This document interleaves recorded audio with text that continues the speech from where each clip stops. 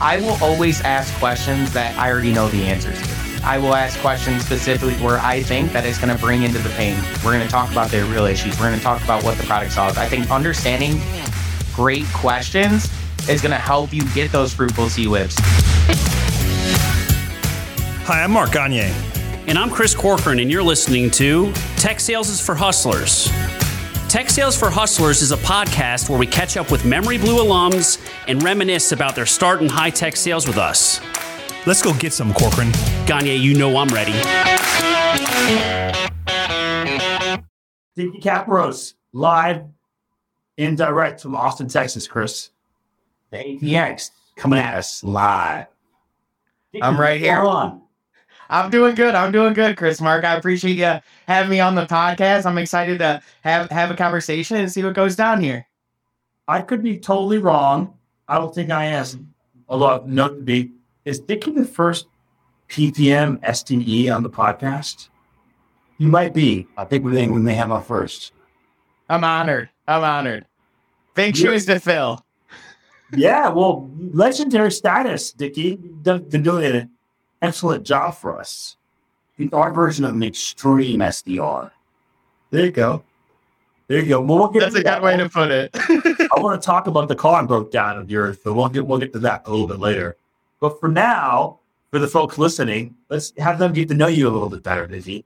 So, and Chris and myself, I'm just the audience. Can you share with everybody kind of your story, where you're from, where you grew up, just a little bit about that, growing up? We'll kind of mosey along. Yeah, 100%. So I was actually born in Long Beach, California. Moved when I was like 2 to Dubuque, Iowa, small town in the middle of a cornfield. Spent most of my time there. Played hockey when I was a kid till about high school. Wrestled a little bit. Did my fair share of competitive sports. Some would say I'm a little too competitive, but I'm in sales, so it's a different breed here. Other than that, what was your personality like as a kid growing up? You're playing sports. I mean, were you the guy full of energy and life as you are now, or just tell us a little about you as a young person? Yeah, I would say I was a sort of a class clown. Love to talk, love to steal the show in those aspects. But yeah, I always loved talking to people, and I think that's kind of what I've developed in the sense of where I thought my true value was in my professional aspect of life, because I just love building connections. I always like meeting strangers, better understanding their stories. Even as a kid, I didn't really know what I was doing, but looking back at it as a child, I just wanted to hear what people had to say, and I wanted to build true relationships. And I thought that was a huge thing that I've always developed. But some people were like, why are you always talking? I was like, I want to know what people are all about. I want to go out there and understand everybody's journey. And that's why I found myself in sales. And I think as a kid, I was super competitive. Like if I lost a game, I was like, my day's ruined. My dad's like, it's just a game. I'm like, no, do whatever it takes to win. And I thought that was a huge aspect in sports. And that's why I love to do it. I love to get on the field and do my best and try to be better than the opponent in every aspect of life. So where do you think that competitiveness came from? Was it just innate? Did you or siblings or what, friends? Is it all sports or what? Well, I was the youngest brother, and my sisters always tried to make sure that I put my best foot forward, and I think they expected a lot out of me. And I think my main thing was just really trying to find my true value, and I thought value was really like winning. Like winning was my true value that proved like if sports was a test, if I won, I passed the test. I wasn't the greatest test taker in the sense of academics, but in sports, if that was an opportunity for me to prove myself, winning and performing and putting up stats was my main focus. And I think that's where competitive was just natural to me, because that's what I truly valued, is really being competitive and dominating my opponent. And I just loved it. I truly love competition. That's great. No, that's good. I mean, that comes out, I think, in your profession too, which is good. We'll get to that. I'll take a side alley here. Chris is on a Tops trip. memoryBlue Tops is like our President's Club trip for people who are listening.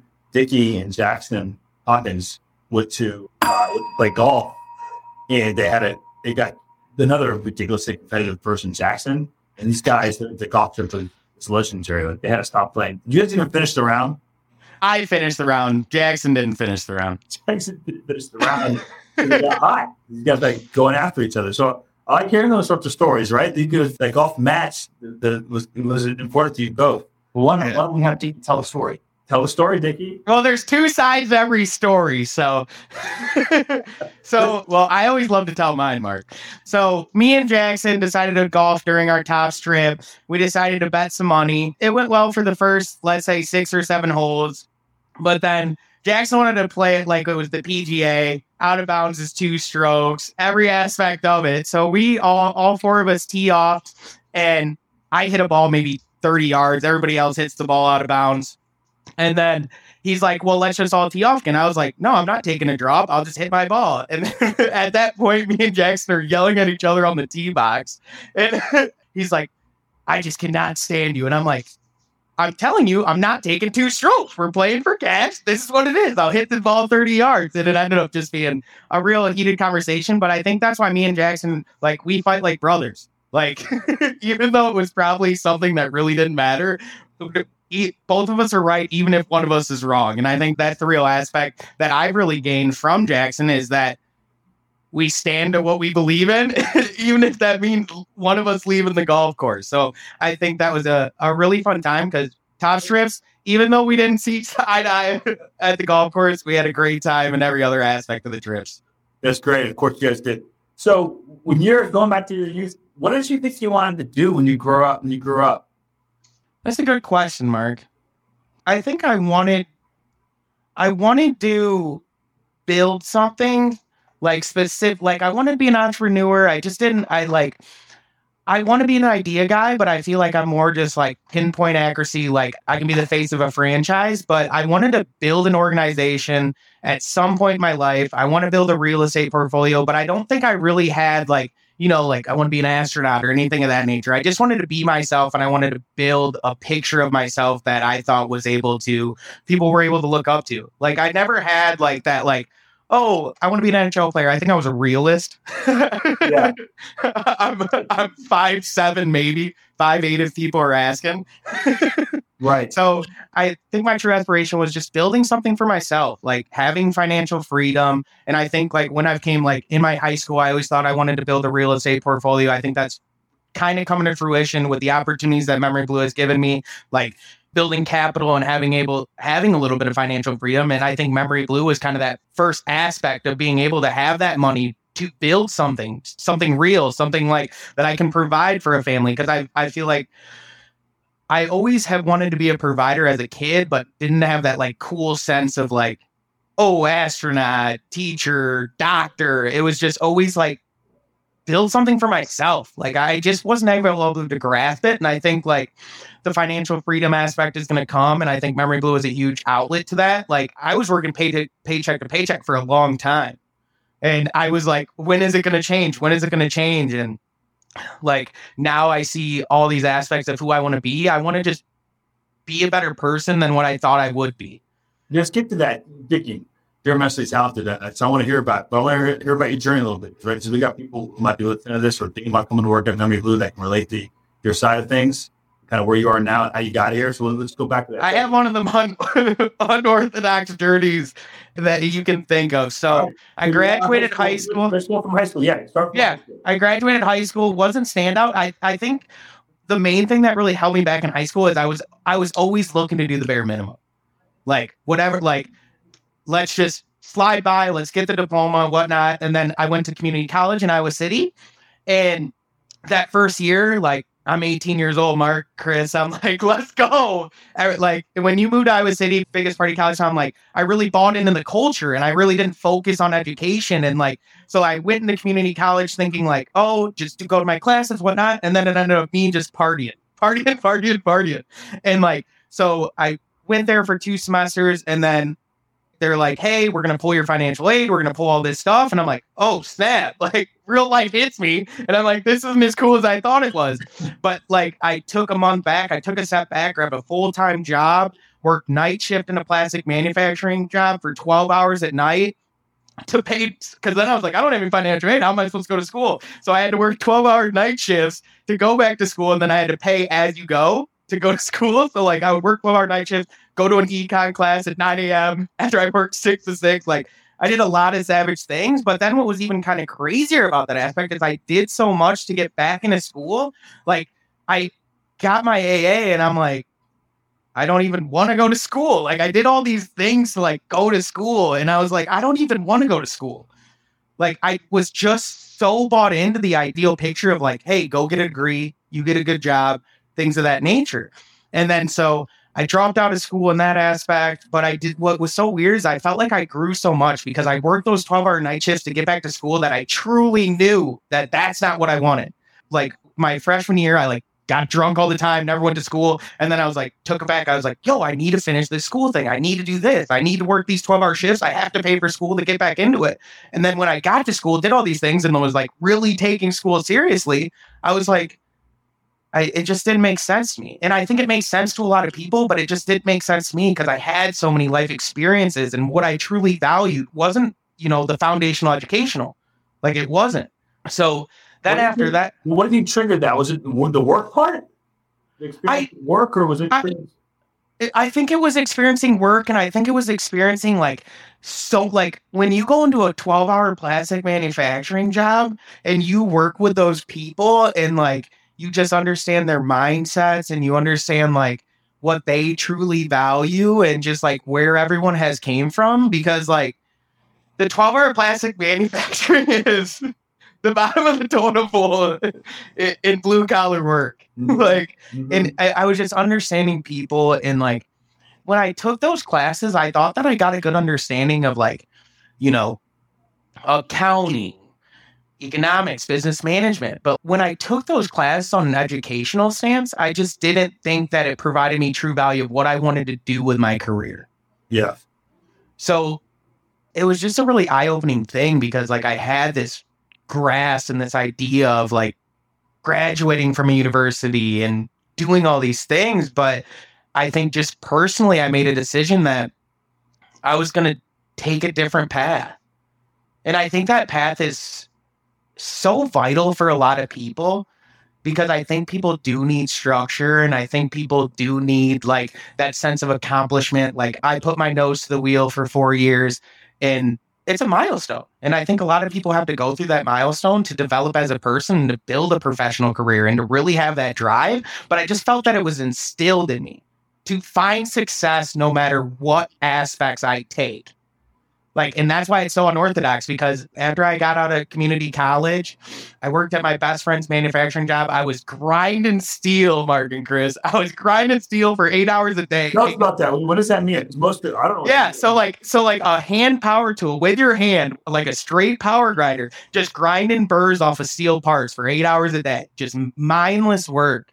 And I worked there for like 4 months, and I was like, okay. I gotta figure out what to do. Because I had to make such a weird transition. It's like, yeah, I dropped out of school. I got to make money. So I just hopped into this another manufacturing job, working, I think it was 6 to 2:30, just grinding steel. And it was such a thing. And then it's so funny how life works, because like I decided that that's definitely not what I want to do. And then I got an opportunity at a medical place. And they said, we need a sales guy. I said, great. I said, I think I could do sales. All right. How did that happen? Like, did you? I was just searching. I was just searching through. I applied at a couple sales jobs, some insurance, whatever. What year was this? Or how long ago was this?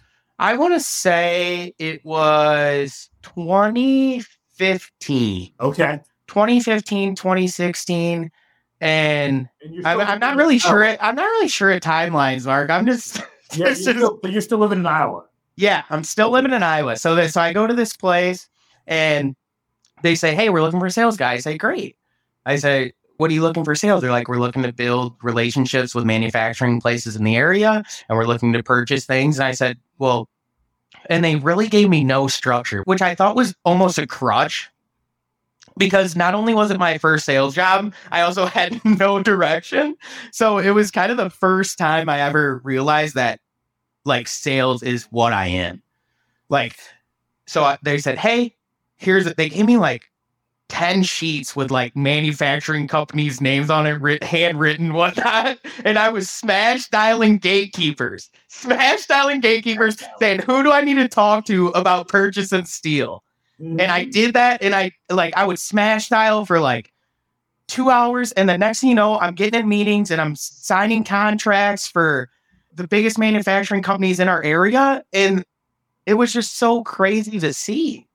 Like, it was so crazy to see that how natural I was at building relationships. Like, all the childhood things that I thought people kind of looked down on, like, oh, you're talking all the time. You want to talk to everybody. Talk. Listen. Like, very institutional. Like, I felt like all those aspects of my life have really came into fruition, because then I was meeting with VPs of purchasing in their boardroom talking about how we're going to provide service. And it was just the craziest thing, signing 2-year contracts, like bringing in steel where it was a small 4-shop. I was like, we need more drivers. We need more product. Like, we're making moves out here. So it was a really cool thing to see. And I think that's where it all clicked. And then, like, I was selling steel for, I think, a year or two. Market went terrible. And I was like, I got to make a transition, like, because the steel market's like a stock market. And it just started crashing with the economy and everything. So I was like, I got to make a move. It was so crazy. Packed up all my stuff. I was like, I need to get into software. I'm moving to Austin, Texas. Packed up all my stuff, quit my job, moved to Austin. How'd you know about that, though? So how does a guy from Iowa who's working working in the steel, grinding up the burrs, and then slinging it, and then, like, I got the, cyclical nature, I guess, of the steel industry, apparently. Yeah. I got into software. I moved to Austin. Like, where did that come from? Your knowledge tech and moving to Austin? Yeah, so my sister lived here, and she said, Dickie, you got to get down here. I think there's a lot of opportunity here. Like, small town Iowa, like, there is not a lot of opportunity there. And I was very small-minded. Like, all my friends, like it was very hard to make that leap out of my hometown, because that's where I felt most comfortable. Like, I go in any bar, like, hey, Dickie. I go anywhere, you see everybody. My mom's there. There was a lot of things holding me back to chase my dreams. And I think, like, after that opportunity kind of fizzled out and I didn't really see, like, a long-term play, I was like, I got to make a different move. My sister said software's really huge on here. She's also in the car business. She's like, Dickie, you'd be one hell of a car salesman. I'm like, oh, the hours are terrible. I can't do it. Yeah, there you go. Okay. So I quit my job, moved down to Austin with no job and about $6,000. Went on LinkedIn, and then Kimmy reached out to me, and I read about memoryBlue, and I was like, this couldn't make more sense. This is a launch pad to my tech career. And it was like, and then Kimmy called me, and I started working. I think I was job searching for like 6 weeks down here. I moved into a house sight unseen, saw some pictures, signed a lease, and I was like, I'm coming. Good for you. So, Dickie, when you were selling steel, I'm very curious about this. You're selling essentially a commodity, right? How would you why should someone buy steel from you and the company you were working for versus a different company, other than you can sell it for less? Like, how are you differentiating? 100% differentiating. So what's super crazy about that is I wasn't even selling like new steel. I was purchasing steel and purchasing scrap steel and selling it to mills. So not only did we have a 4-person company, our only competitor was essentially a monopoly. So it was called Alter Recycling. They're the largest metal recycling company in the world. And what I would do, the only different, like, we couldn't even give them better pricing. The only thing we could do is I say, hey, you're working with me, not them. Like, my differentiation was service. Like, you give me a call at any point in time. If something's not happening, I'm going to make it happen for you. Like, these big corporations, these things, they don't provide this human touch. This is a family-owned business. What we do is we're going to give you a transfer. Like, we can't compete pricing-wise. There's no way. We just don't have the value, and we don't have those relationships. Like, what I can do is make sure that if you have any questions that need to be answered, I'm going to answer them. And I'm going to be there. I'm going to provide that service. Service was the biggest aspect. We had no value in any other aspect besides me being there for them and providing that customer service. And I think that was the reason I was so successful, is because I wasn't trying to pitch anything else. I wasn't going to pitch. We got better numbers. I wasn't going to pitch anything that didn't act. I was going to say, hey, we're going to be there at any call, anything, any aspect. We are going to provide you customer service that the other organization does not. Excellent. That's good insight. So you're finding your true value. Finding your true value in any product. There you go. There you go, Dickie. Spoken like a vet. So you're at memoryBlue. You went to the interview process. What can you tell us about that? What do you remember? How long ago was that? That was what? Almost 2 years ago. Years ago, yep. Yeah. The interview process, Kimmy is a saint. Like, when I talked to Kimmy, I was like, this is the nicest person ever. And like, I went through the interview process. I think I met with Tyler Cassett, Cliff, Jace, and then Jackson was my phone call.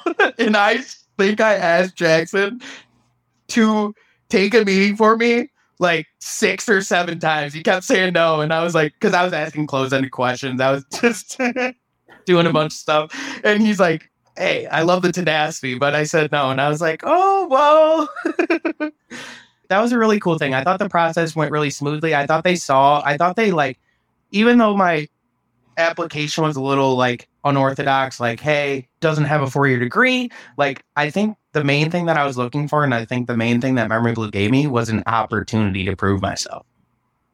Like, no matter where you come from, you guys provided me the foundational aspects to be a successful person in tech. And I think that did wonders for my career trajectory. I really do.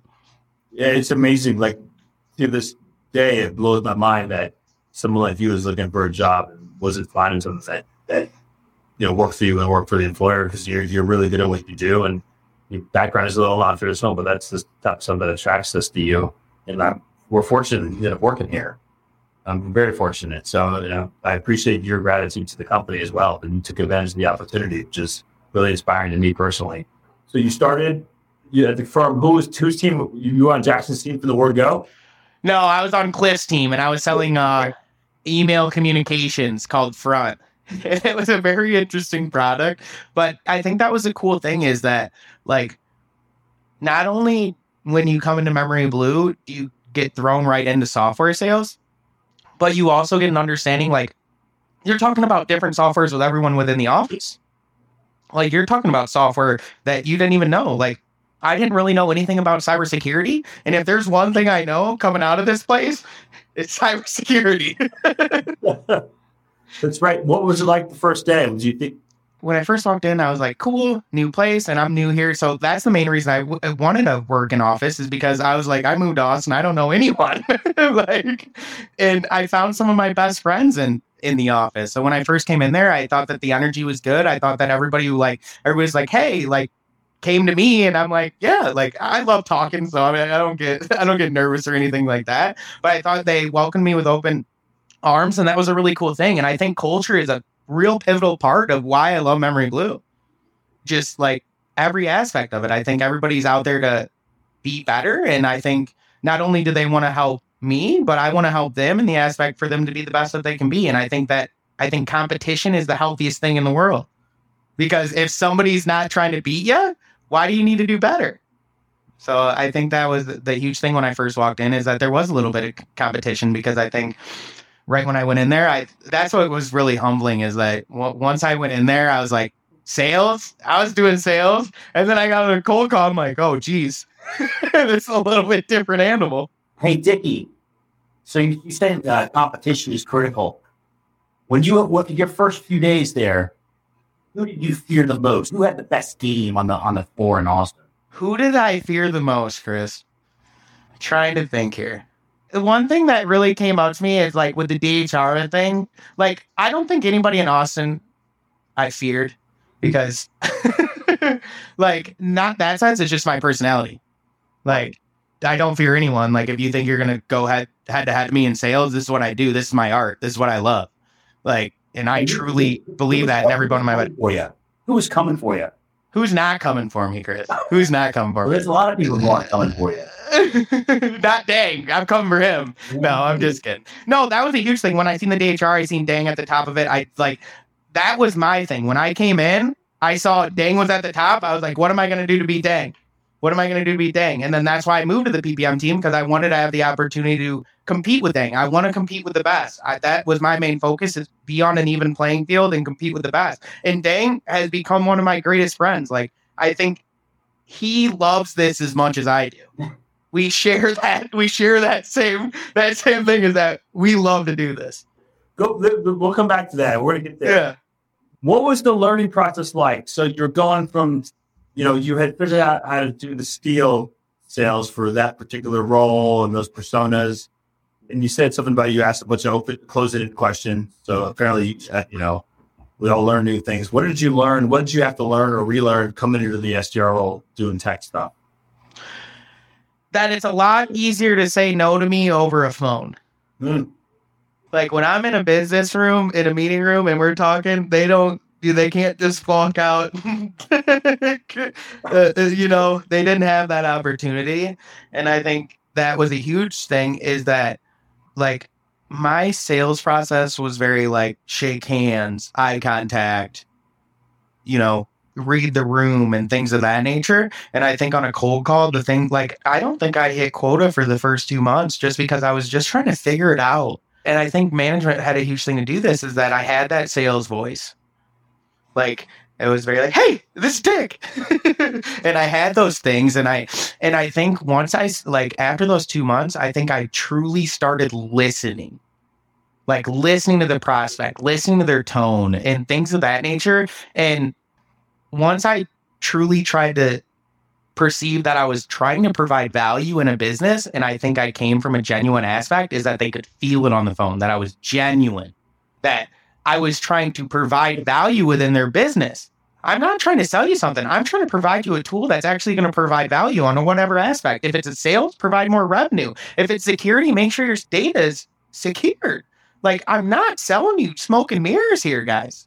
Like, I think that's what everybody gets from cold calling, is like, hey, bad juju, like, da-da-da-da. Like, I'm calling you and helping you do your research. Because if you're not informed in those aspects of your business, that's not on me. That's on you.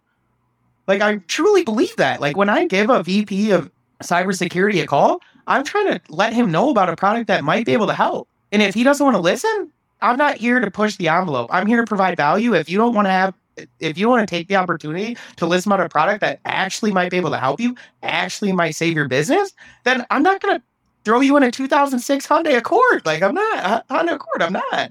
Like, I'm going to provide you something that truly provides value. I'm not trying to use car sales you. I'm trying to listen to you, be helpful, and actually be a resource within your business. And I think there's a real, like, weird concept of cold calling is like, hey, these guys are trying to bother me, and these trying to, like, no, that's not it. Like, I did my research to make sure that I gave you a call and let you know that you were the right person that was going to see value in a product, because software is going to help save your business. And if you can automate things and all of that nature, if you can be more efficient, that's going to help the bottom line. And I truly believe that. So I think that people are like, oh, Coco, you're trying to sell me something. Well, yeah, something that's going to help out your business is going to cost money. Yeah. So I want to dig into that a little bit. Yeah, sure. You're here the first 2 months, you hit quota, and if I'm replay what I think I heard. Yeah. You learn how to listen more? Is that what you're saying? I feel like when I was on first, I bullied a lot of prospects. Uh-huh. Like, I was like, this is what I have to say. This is what I have to say. Why can't you do that? Because it comes off very used car salesman. It really does. Like, if you actually aren't authentic, and that's the one thing that was a huge thing that really pushed me over the top to really understand the art, is that if you're not being true to yourself on a phone call and you're not being a genuine person, like, people can tell. Mm-hmm. That's why my approach is very unorthodox, but you're getting Dick on the phone. Like, you're not getting anybody else. You're getting me. Yeah. No matter what product I sell, I'm going to be myself, whether that's building rapport. And they can tell that I truly care about, not only if I ask them a personal question, if I ask about their business, because you have to be a trusted advisor. Like, if they're going to talk to me about cybersecurity and they think that I'm some sleazeball, that's not going to work. It's just really not going to work.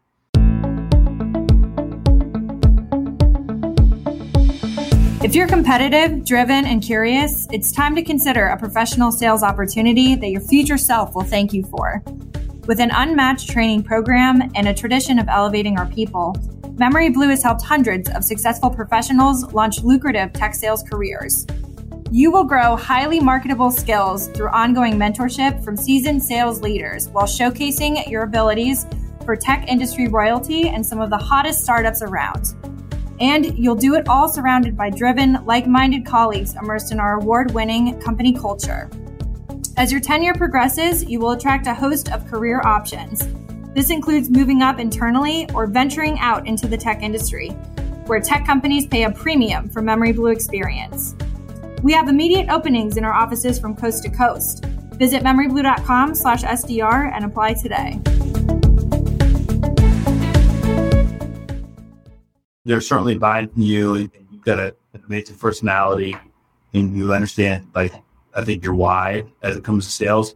But talk a little bit more about the techniques, like the skills, right? Because you just can't be a complete force of personality and have it work. It's not going to work. And you said a little bit about it being genuine and sincere and listening, but what are some of the other things that you've had to develop, you think people need to develop to be good, even people with amazing personalities, so to speak? I think specifically to develop to get good is that you have to be prepared. You have to, I think the really cool thing about my development is hearing all of the AEs on 10 different products. Mm-hmm. Like a sponge. Like they've done their due diligence on their product. They know what questions to ask. So I take those questions. I listen. I see what questions are most important. I see what questions that they value. So when I do present them with a next conversation, I can already answer those questions. We can skip that. Like, you don't need to ask that. Let's get to the bread and butter and let's talk about next steps. So I think that was the main thing, is that I will always ask questions that I already know the answers to, because I've been doing this a long time. Like, I will ask questions specifically where I think that it's going to bring into the pain and bring into the pain. We're going to talk about their real issues. We're going to talk about what the product solves. I think understanding great questions is going to help you get those fruitful C-whips, build that rapport, because not only are you asking questions, you're asking questions that they should understand. And they're like, oh, this guy has an understanding of what things I'm experiencing within my strategy and things of that nature. But I think the cool thing about memoryBlue that I thought was most pivotal in my development is watching these discovery calls, listening to these AEs, listening to every aspect that they think, finding your true value in the products and putting that on the phone calls. Because like, if you can ask the right questions and you can come from a sense of knowledge with these prospects, whether it's director of IT, VP of IT, whether it be cloud, anything, as long as you perceive yourself as an expert in the technology, like, I don't want you to get in the weeds. If you get in the weeds, that makes no sense, but you need to ask those qualifying questions, and you need to know what questions to ask, specifically those titles where it's going to hit true, where it's going to hit home. Because once you ask those questions, then they're like, okay, great. And then you can pivot into it, switch to a meeting. And I think understanding good questions is going to change the conversations for you. And let's go back to that. So you learned a lot from listening to your peers, but also listen to the clients' AEs. Yeah. Client discovery calls. Mm-hmm. And I've been through a lot of them. And what's your role on those? You kind of just listen and you're like, just sit and listen. Like, right? I'm just, the guy who talks a lot, good talker, is the guy who just sits and listens. Yeah. I'm just the fly on the wall. And it's so cool to see everybody's techniques, because I think another thing that was really aspect is that I tried to mimic a lot of things. Like, I tried to mimic people that I thought were good. And I thought that, and like, that was where I was not finding success, because what works for someone doesn't always work for everyone else. I think that once you find what you do well, whether that be discovery questions, rapport building, anything of that nature, once you find out what you truly are good at and you zone in on that, you're going to find your success. Like, I don't think like me and Dang on the phones, we're two completely different people, but we both found our successes. And so what would you say that it is that you do well? Rapport building. And how do you do that? There's no secret to the madness, Chris. Like, it's so crazy when I get on the C-Web. Like, I just feel like my understanding of people and like just how I build communications. Like, this one C-Web I had yesterday, he literally said, I just like the way you talk to me. And I just, there's no method of the madness, Chris. I honestly think that. No, so I'll dispute it, right? Let's dispute it, because I'm looking for answers. I'll give you my take. I don't know if it's an answer, because the beautiful thing about working in memoryBlue for as long as I have, and Chris, and being in sales, is we see all sorts of different personalities, right? And all sorts of game, technique, and approaches. And yes, it's undeniable that you're a transcendent personality, Dickie, right? I don't want to pump you up anymore, but you've got something that most people don't have, most people would kill for. I have seen plenty of people with similar personalities who they're like a flare, right? Like a shooting star. They kind of, because they don't have the grit sometimes. They flame out. You, yes, it's how you talk to people and those things. And that's who you are. Your whole life's been talking to people, but you learning how to do this stuff on the phone, people you can't see, who know a lot more about the tech than you ever learned or the space. That's all technique too. And I've heard one of your calls, and your preparation is amazing. And you have a shit ton of credibility with people. Like, you learn the space. So I think, yes, your personality is powerful and the rapport is to die for. But that stuff if it's not backed up by credibility and knowledge, it's a deterrent, I think. Yeah. Because then people think you're full of it. So I'm not trying to take away what you're saying, but I think you're underplaying. And for people listening who are like, man, I'm never going to have this kind of personality. How am I going to do this job? Right? That's part of your weaponry, but like the other part is all these other things which anyone can do, which is the preparation, the fly on the wall, learning the tech as much as you can, figuring out what questions to ask. So not everybody does that. And I think that's a huge thing to point out, Mark, is that if you don't put in the work, it's not going to happen. Like, yeah, I do have natural talent in rapport building, but I've made sure to be a sponge. Like, I've made sure to put myself out there and literally just anything that specific to, I think, my career and my success, I take in. And I don't take notes physically, but I take mental notes like crazy. Like, anything that I think is going to help me in my career, whether that be better understanding my products, better understanding techniques, better understanding like full sales cycle, anything, you just have to make sure that you're listening. And I think that comes to the root of everything, is just listen to everything around you. And in memoryBlue, there's so much knowledge. Like, there's so many different avenues of knowledge for you to be successful in the tech space. And I think that's why memoryBlue has been so successful. And I think it has provided great career paths for a lot of people. Love that. So I agree. Let's talk about your transition. So you're working with memoryBlue, you're assigning some clients, you're doing the SDAS, fixed fee, whatever you want to call it. You figure out your quota. Yeah. Right? And if you look at Dickie's LinkedIn, you can see the clients who work with some pretty cool, interesting clients. When did you make the transition? Like, what did you realize what you wanted to do? Like, when did you make the transition? Okay, I want to go join this PPM team. I think, like, I wanted to learn more technologies, but also I wanted to make money. And I think Jackson was the biggest part of me looking at that as an opportunity. He said, Dickie, I think you can make a lot of money there. I think it's a good thing. He said, I'll talk to the right people. Let's get this party started. And then by Jackson, right? Because you were essentially moving up for his team. Well, so we need to explain to the listener what this whole thing is. Right? You want to have them do it if you want to do it. I think you can do it. Dickie, What? share with the listeners a little bit about what do you mean by PPM and PPM team? Because a lot of the listeners, they don't look at memoryBlue or they're thinking about looking here, and so they're not to understand the kind of inside baseball terminology. But if you could explain a little bit about what you were doing previously, and then the team you joined, and why you ultimately decided to make that switch. Yeah, so like on the retain aspect, you work with one client and you make a fixed salary and things of that nature. And it's a very one-on-one. And that's a really good thing to better understand like the foundational aspects. Learning one product, better understanding how software sales works, getting real-time feedback from the clients on your successes, on your failures, on things that you should work on to better sell that specific product.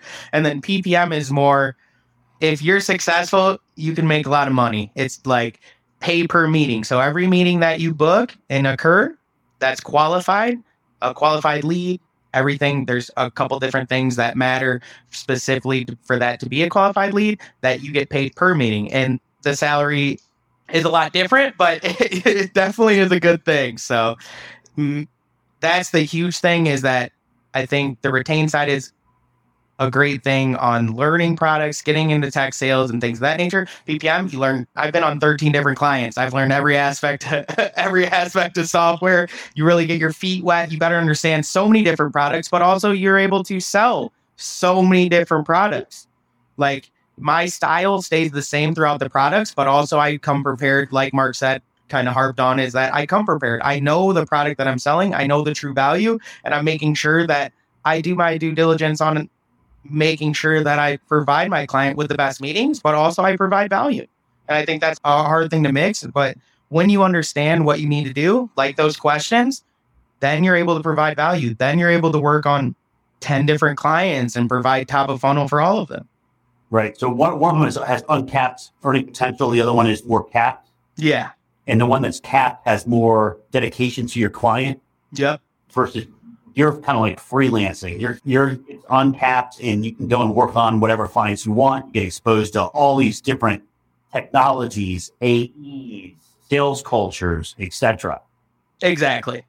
That's exactly the difference. And I think being exposed to so many different technologies has been the true value of PPM. The money is great, but being exposed to all those different technologies and having the opportunity, like I work for so many great companies on the PPM function that it's it's a cool thing to say you've been a part of.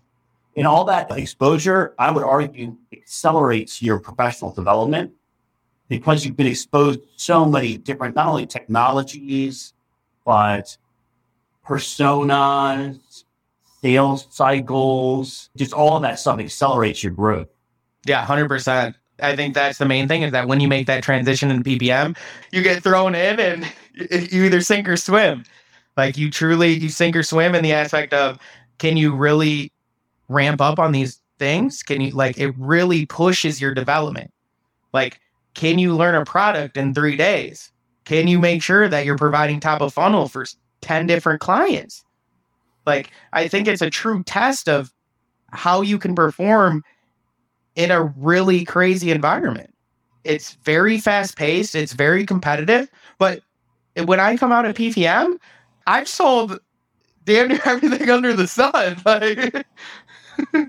And I think that's the coolest part about PPM, is like you see so many different aspects of the tech space. And I think that when I come out of memoryBlue is that I will have such a great understanding of the industry as a whole, not only the specific things. Like, I think when you take a career path as an SDR at one organization, it's kind of that retained side. It's kind of like, yeah, this is one thing. Do you like it or love it? I've tasted everything. And I think that cybersecurity is my true passion. And I've been able to make that decision due to the variety of clients I've worked with. Like, I can make an educated decision on it. You can. You're right. But Dickie, cyber's so hard. Well, I'm on a cyber campaign. It's not fair. I think when people say cyber's hard, it's just like, I'm just not a man of excuses. I really am not. Like, I just think that if you need to do something, you just need to do it. Like, it's really that simple. Like, it's not that simple in the fact that you might have to figure out a couple different things to make sure that you figure out that solution. Like, hey, I'm not getting C-whips. Are you calling the right people? Are you making sure that the information's right? Are you making sure that you're calling them at the right time of day? Are you making sure that you're doing your due diligence on cadences? I think when people say cyber's hard, it's specifically because you see another guy booking 20 meetings on a campaign that's a little bit easier. You know, you're not, the thing that I appreciate the most about cyber is if I can sell cyber, I can sell anything. That still jumps on for the ortho. Yeah, it is. What's really good about you, would you say you're money motivated? More than anything, Mark. More than anything. What do you mean by that? Money provides me financial freedom. It's actually kind of funny that you bring up the money thing. Is like, I always wanted to be like super materialistic. Like, I wanted all the cool things. And then like when I had the first taste of, you know, a decent amount of money, it just didn't click like I thought it would. Like, you know, like when I never had to question anything I purchased, like it never really, all the small things, because I was working paycheck to paycheck. I had eviction notices on my door. Like, me and money never were the best friends. Like, and then when it came to me, I was like, I thought it would click, but I think I'm more freedom motivated. Money provides me freedom. Like, everybody's like, oh, you want money, money, money. And I was like, no, I want to be able to have freedom. I want to be able to do what I want. And money provides true freedom. No, America. This is capitalism at its finest. If you don't have money, you don't have freedom. And it's a tough pill to swallow for a lot of people. But I think doing your due diligence and making sure that you provide yourself with the right aspects of revenue, then you can build, like, I don't want my kids to worry about college debt. I have college debt. Like, I don't want that stuff for my family. I want to provide for my family, and money is the way to do it. Like, I want to make sure that they have the things, like, not silver spoon fed by any means. They're going to have to work for their stuff, but I want to be able to have that backbone for them and be able to provide them financially so I can provide them opportunities. The main thing that comes with money is opportunity, and opportunity is the true value, I think, of success. There you go. I think I'd like to point out the fact though that were you Culture Club president? I was Culture Club president. I took a step back. Now Hannah Cummings is taking over that and doing a beautiful job. So I can appreciate that she has filled the role perfectly.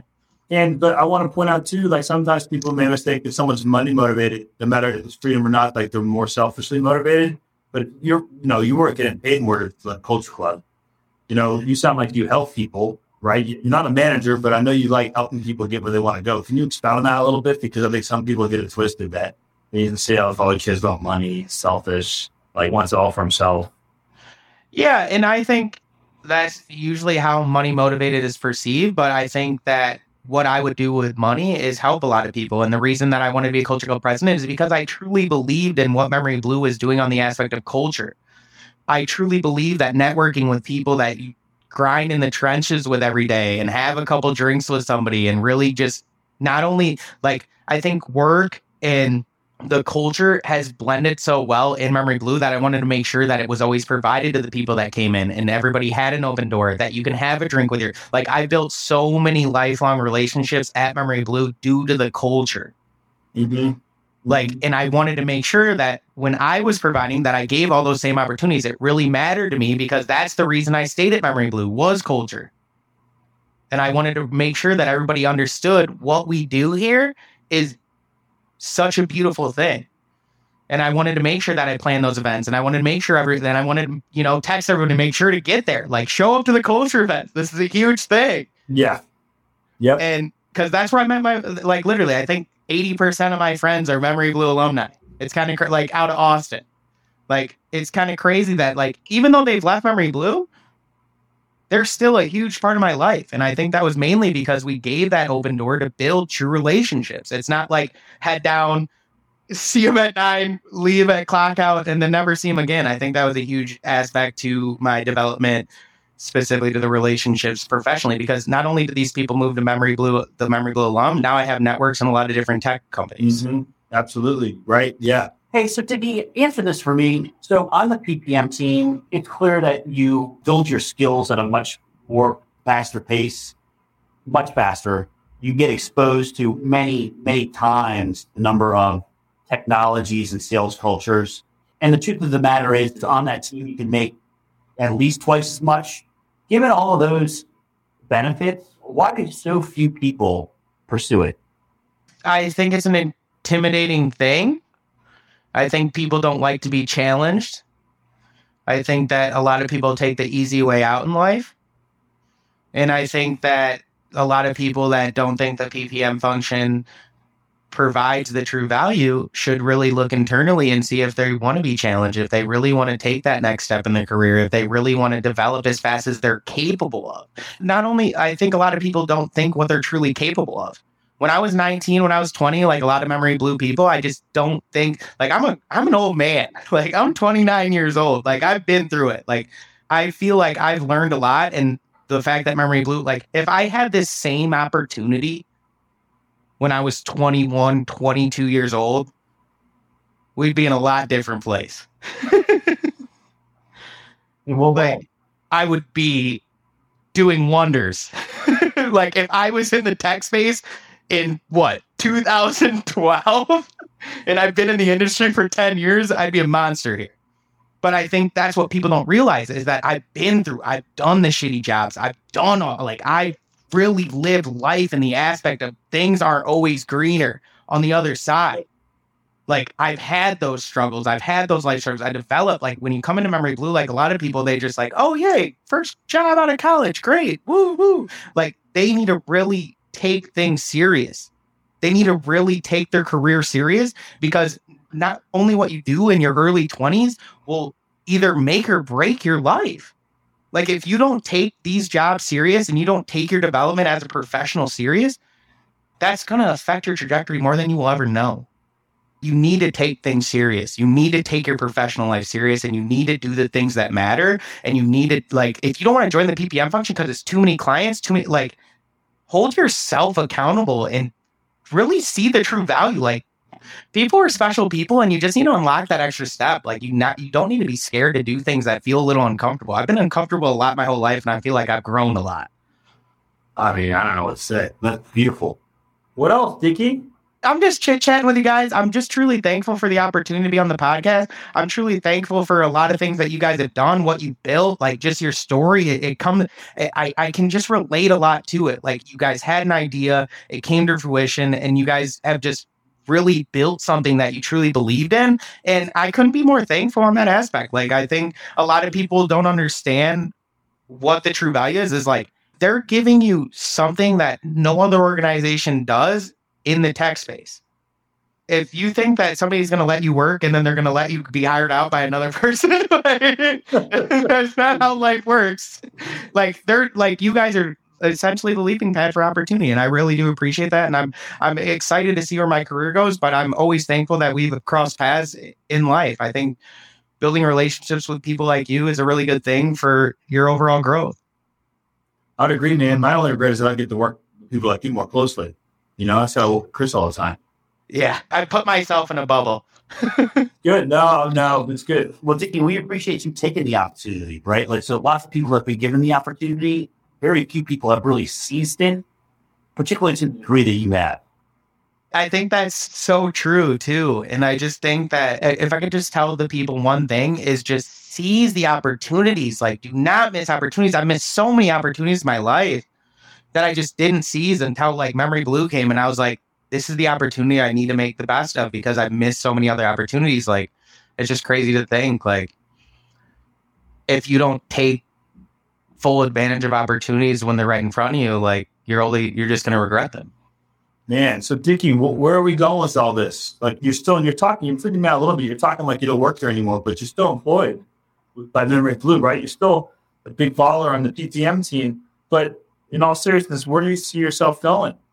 That's a good thing to ask, because I'm just not 100% sure. Like, I feel really comfortable in the PPM function. I know what I'm doing. It's a very good thing. I'm still learning. I'm still making those decisions. Like, my main focus is to obviously get in a closing role at some point, but I'm looking to start my real estate portfolio within the next year, really dial in on passive income and things of that nature. So I think just professionally, I'm just not 100% sure. And it's okay not to know what you want to do. I'm 29. So if you're 22, 23, and you don't know what you're doing, that's okay. But is memoryBlue going to give you a real taste of everything that you need to know to make an educated decision in the tech industry? Yes. And I've been here 2 years, and I do have a really good understanding. Like, I do think that I want to get into cybersecurity, and I want to be in a closing role at some point, and I want to, build a true pipeline and close deals and things of that nature. Because do I miss that back in when I did SEAL? Yeah, a little bit, but it was a lot. It was a lot of headaches. It was a lot of headaches. Well, you certainly have a bright future ahead of you, Dickie, and we're thrilled to have been a small part of it. Exactly. And I'm thrilled that you guys were too. I always it's always a great time seeing you guys. It really is. I think every time we have conversations, I always take a little bit of something out of each conversation. And that's what a lot of people should think, is just really listen to the conversations you have with people like Mark and Chris. Like, these guys have done it. They've been truly successful. If you listen to what successful people have to say, you will essentially be successful. Very good. I don't got anything else. That's it. Well, Dickie, we appreciate the wisdom. We appreciate the time, and look forward to watching you star in the future. We'll see if I flare out, guys. No. No chance, man. I'm just kidding. Thanks, Dickie. Hey, it's been a pleasure. Lunch is ours. Take it easy, guys.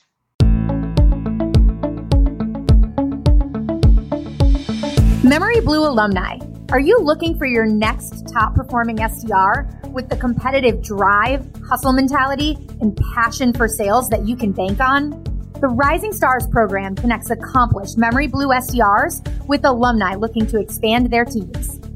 Rising stars have completed their SDR journey with us and are chomping at the bit to land a new and exciting high-tech sales opportunity. They've been professionally trained, coached, and mentored, thriving in the very environment where you launched your career. Alumni like you hire memoryBlue Rising Stars because they can rest easy, knowing they're hiring the best in the business.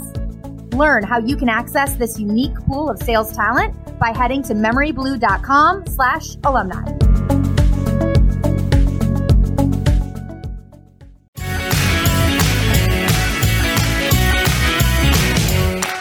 Thanks for listening to Tech Sales is for Hustlers. Please subscribe and leave a 5-star review after the beep.